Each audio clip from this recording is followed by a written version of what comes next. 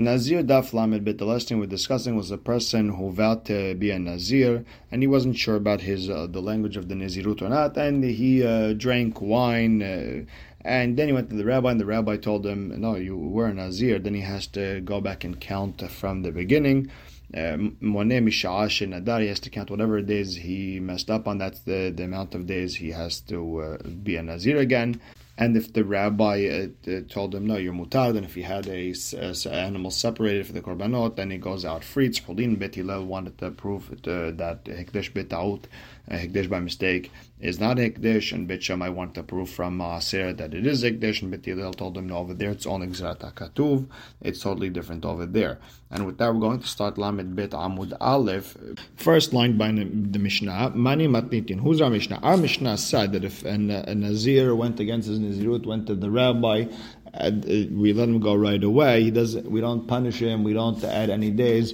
That's lo Rabbi Yossi v'lo Rabbanan. It's like neither of them. The Tanya, we have a bright that says, Misha nadar ve'avar naziruto. If a person vowed to be a Nazir and he went against his Nazirut, he drank wine, and his kakin lo, we don't just let him bring his korbanot. We don't let him just finish things off, move on. Elam ken moneh bahen isur kayamim shenahag bahen eter. We're going to punish him. Tanakama or Rabbanan over here hold. You have to fine him. You got to punish him. You got to let him do things beisur, make him not drink wine for a couple of days, whatever the amount of days that he drank wine. He has to not drink wine, and then you could bring your korbanot, or then you could get your hatara. Rabbi Yossi Omer, if it's a big nazirut, then just throw him 30 days, and that's it. Now, the Chora over here, that Tanakama and Rabbi Yossi are saying, punish the guy, fine him. In our Mishnah, it sounds like you don't fine him. So now, who is it like? Rabbanan, if it's like Rabbanan, well, Kashan Nazirut Mu'aytat, you have to switch it to Merubah. If it's Rabbanan, then you have a problem with a big Nazirut. Because in our Mishnah, it sounds like that even the days that he drank wine, it's okay, just it passes, and just let it count and let him move on. Let him give him the Hatan Darim, move on.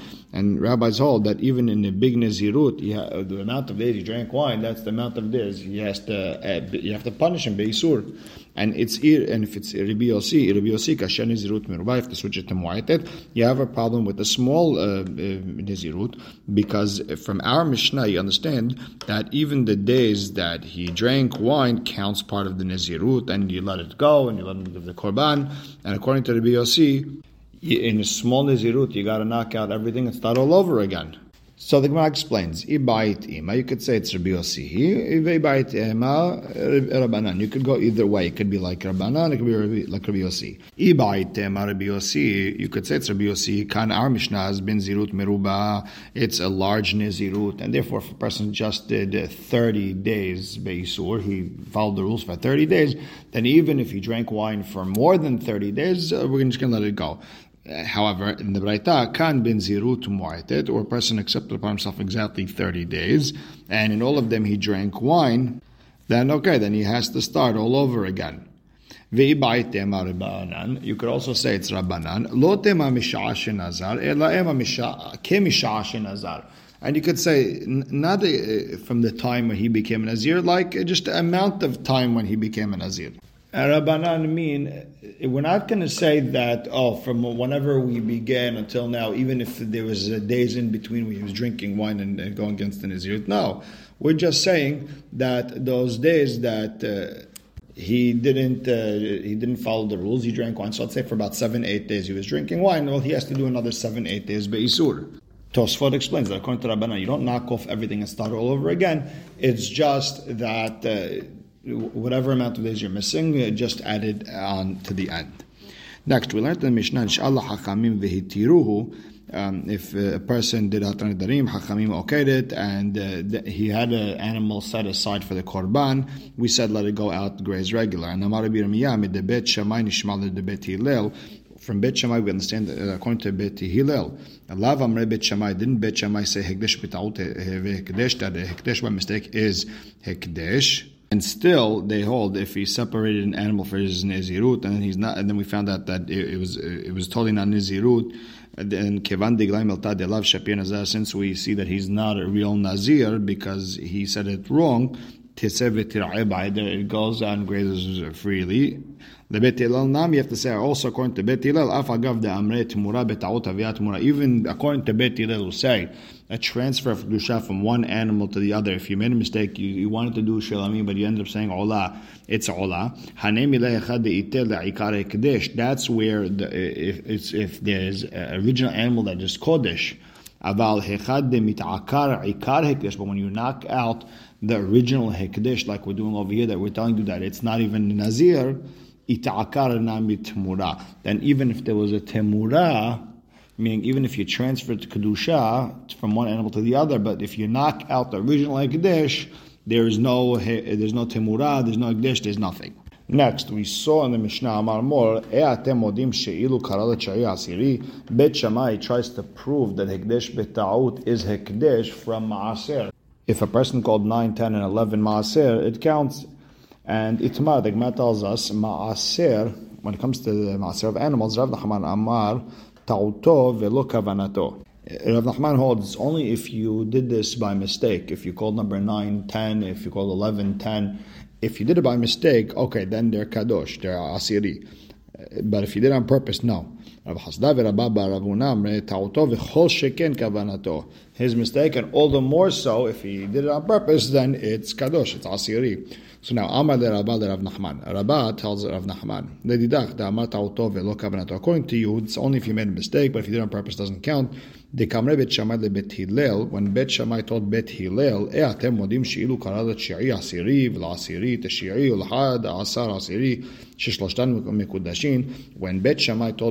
don't you admit that when a person says 9, 10, 11 is kadosh, it is kadosh, all three are kadosh. And Bet Hillel were quiet. And right away, Tosfot and the Rosh point out that they weren't quiet. They proved that it was Exrata Katuv. But what Rabbah was trying to ask Rav Nachman is, they could have asked better. Lemru lehon, Bet Hillel could have answered the Bet Shammai that you don't bring a proof from Maaser because Male Maaser sheken eno kadosh bechavana. They should have said, yeah, but if you did it on purpose, it's not kadosh. Meaning, there's different rules for Maaser than any other thing. So Amar Rav Shimi bar Asher, Rav Asher bar Asher explains, Hainu Tama de lo amre lehon. The reason Bet Hillel didn't use that answer is the kal v'chomerhu, because Bet Shammai could have responded with a kal v'chomer, and they could have said, "Oh, ma maaser she'eno kadosh bechavana maaser. If you don't have kavana, it's kadosh betaut, and it's kadosh if you did it by mistake. Well, hekdesh kadosh bechavana hekdesh." When you do it on purpose, it is kadosh. Lo kol sheken, all the more so it should be considered kadosh when you did it by mistake. So that's why Bet Hillel didn't want to bring up that the maaser is not kadosh bechavana, because the Bet Shammai would have thrown them a kal v'chomer. And the Rav Shimi ends off, it's not true. You can't bring that from a kal v'chomer because the hekdesh beda'ata de maretale. When it comes to hekdesh, it all depends on a person's thought, his kavanah, his intent. And therefore, you can't compare it to maaser. The reason maaser works by mistake is because it depends on what he said, and that's Gzerat HaKatuv, and you can't learn kal v'chomer one from the other. Next. The Mishnah says, Misha Nadar ben Nazir, a person vowed to be a Nazir, and his thinking was he was going to bring his korbanot, and he finished his Nazirut, v'halach la'avid behemto u'metza'a shenigneva. He went to go get his animal, and it was stolen. So now he doesn't want to go buy another animal, he can't afford it for whatever reason, and he goes to the rabbi, he wants to do Hatar Nedarim. If he accepted his Nazirut before it was stolen, well, Hariz a Nazir. Too bad, you're a Nazir. Because otherwise it's opening up with Nolad, something that hasn't been in the world. At the time when he made the vow, the animal wasn't stolen, it was available. So therefore a Hacham could not allow something like that. But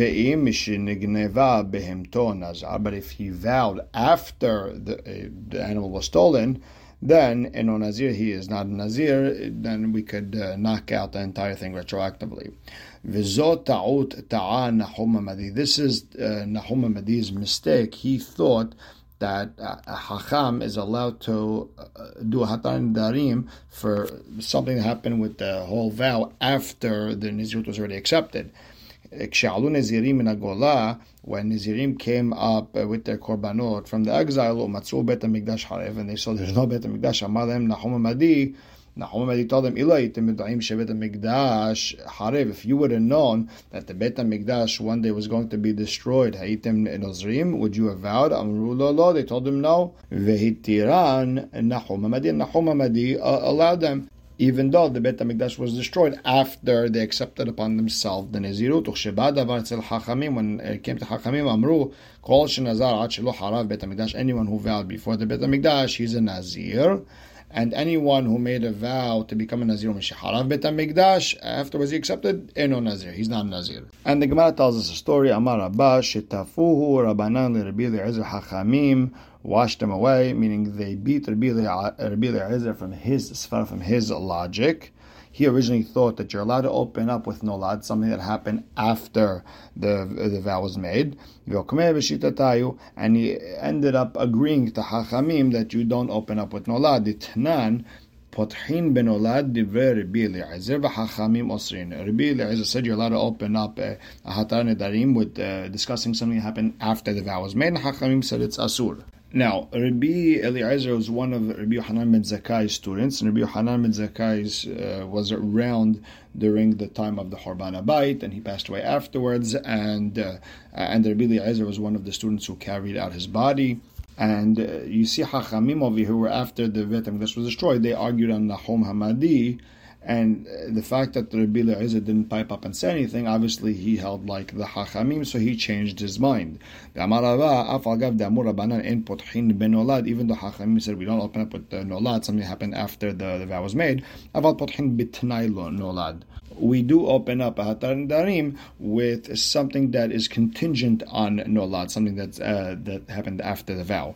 What exactly is this Tanai Nolad, something contingent on Nolad? So the Gemara says, like the story with the Nazirim during the Beit HaMikdash time in the Mishnah, Amre Leon, we tell the Nazirim, Ilu ata inish ve'amar lechon deharav Beit HaMikdash. If someone would have came to you and said that the Beit HaMikdash was destroyed, mihavan nadritun, would you have vowed? If they said no, we wouldn't have vowed.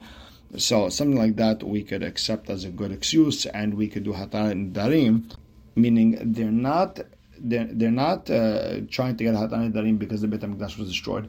It's because if someone would have came because of that advice, they would have changed their minds. On that we could accept, and we'll do Hatar Nedarim. And Amar Rav Yosef said, if I was there, Hava Amina Lehon, I would have told those Nazirim that you should not have vowed, because the pasuk says, Haktiv Hechal Hashem, Hechal Hashem, Hechal Hashem Hema. This is the first and second Beit HaMikdash. Yirmiyah was telling the people that, hey, the Beit HaMikdash is going to be destroyed. And they said, listen, if it's destroyed, Hashem will build us another one. And if the second one is destroyed, the third one will be built. You see that people were notified that the Beit HaMikdash could be destroyed, and they didn't care. And they should have believed Yirmiyah. Same thing over here. They should have considered the possibility that the Beit HaMikdash was going to be destroyed, and don't vow. And that's how we would have allowed them. But the Gemara says no, because Nehid Yada'in Lahon Di'Haruv Yada'in Le'Matai. Okay, they knew that the Beit HaMikdash was going to be destroyed. Did they know when? Meaning, they didn't have to listen and not vow. So Amar Abaye V'lo Yada'in Le'Mat. They didn't know when the Beit HaMikdash was going to be destroyed. V'Haketiv. But it said, Shavu'im Shiv'im Nihtach Al Amecha Ve'Al Ir Kochecha. 70 sevens, meaning 490 years. 70 times 7, 490 years. After 70 Shemitot, that's when the Beit HaMikdash was going to be destroyed. So you should have known when it was going to be destroyed. The Gemara says, yeah, but did you know exactly which day, the beginning of the year, end of the year, Tisha B'Av day? Nobody knew anything. So they didn't know. They figured that we could vow and finish it before the Beit HaMikdash was going to be destroyed. So they couldn't use all this to open up Hatarat Nedarim. And because the next daf is very short, and this Mishnah connects all the way to Lamed Dalet Amud Aleph, so we're going to stop right here, do it all once tomorrow. We'll stop Baruch Hashem La'olam. Amen ve'amen.